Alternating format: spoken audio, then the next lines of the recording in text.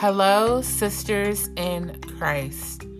Welcome to episode 1 of Faith by Whitney Incorporated, where we're inspired to create content to help powerful women in business build biblically and build a team that stands on the foundation of Christ and leads like Jesus.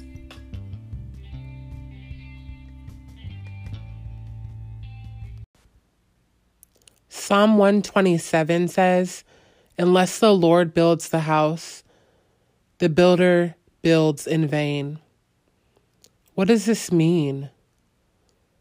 When you're building something supernatural, the pressure and the stress is off you, for you are not building, but the Lord is building through you.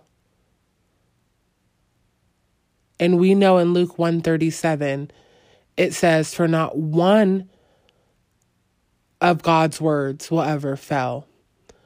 When he speaks a word, as the prophet Jeremiah says, he watches over it until that word's performed.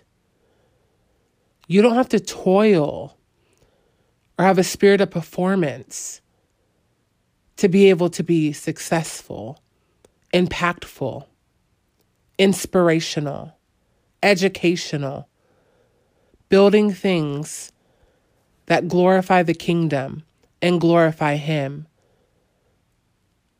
For the Lord said, if we exalt him, lift him up, for every man will be drawn on to him. What are you working on? Is it something that's spiritual that you know will please God? Or is it something that's natural? Your plan, your commitments, your establishment, what you want to do, to boast in yourself, to have people see you, experience you. Psalm 127 also says that for vanity is what makes you get up early and stay up late, toiling for food to eat. But the Lord gives sleep to those that he loves.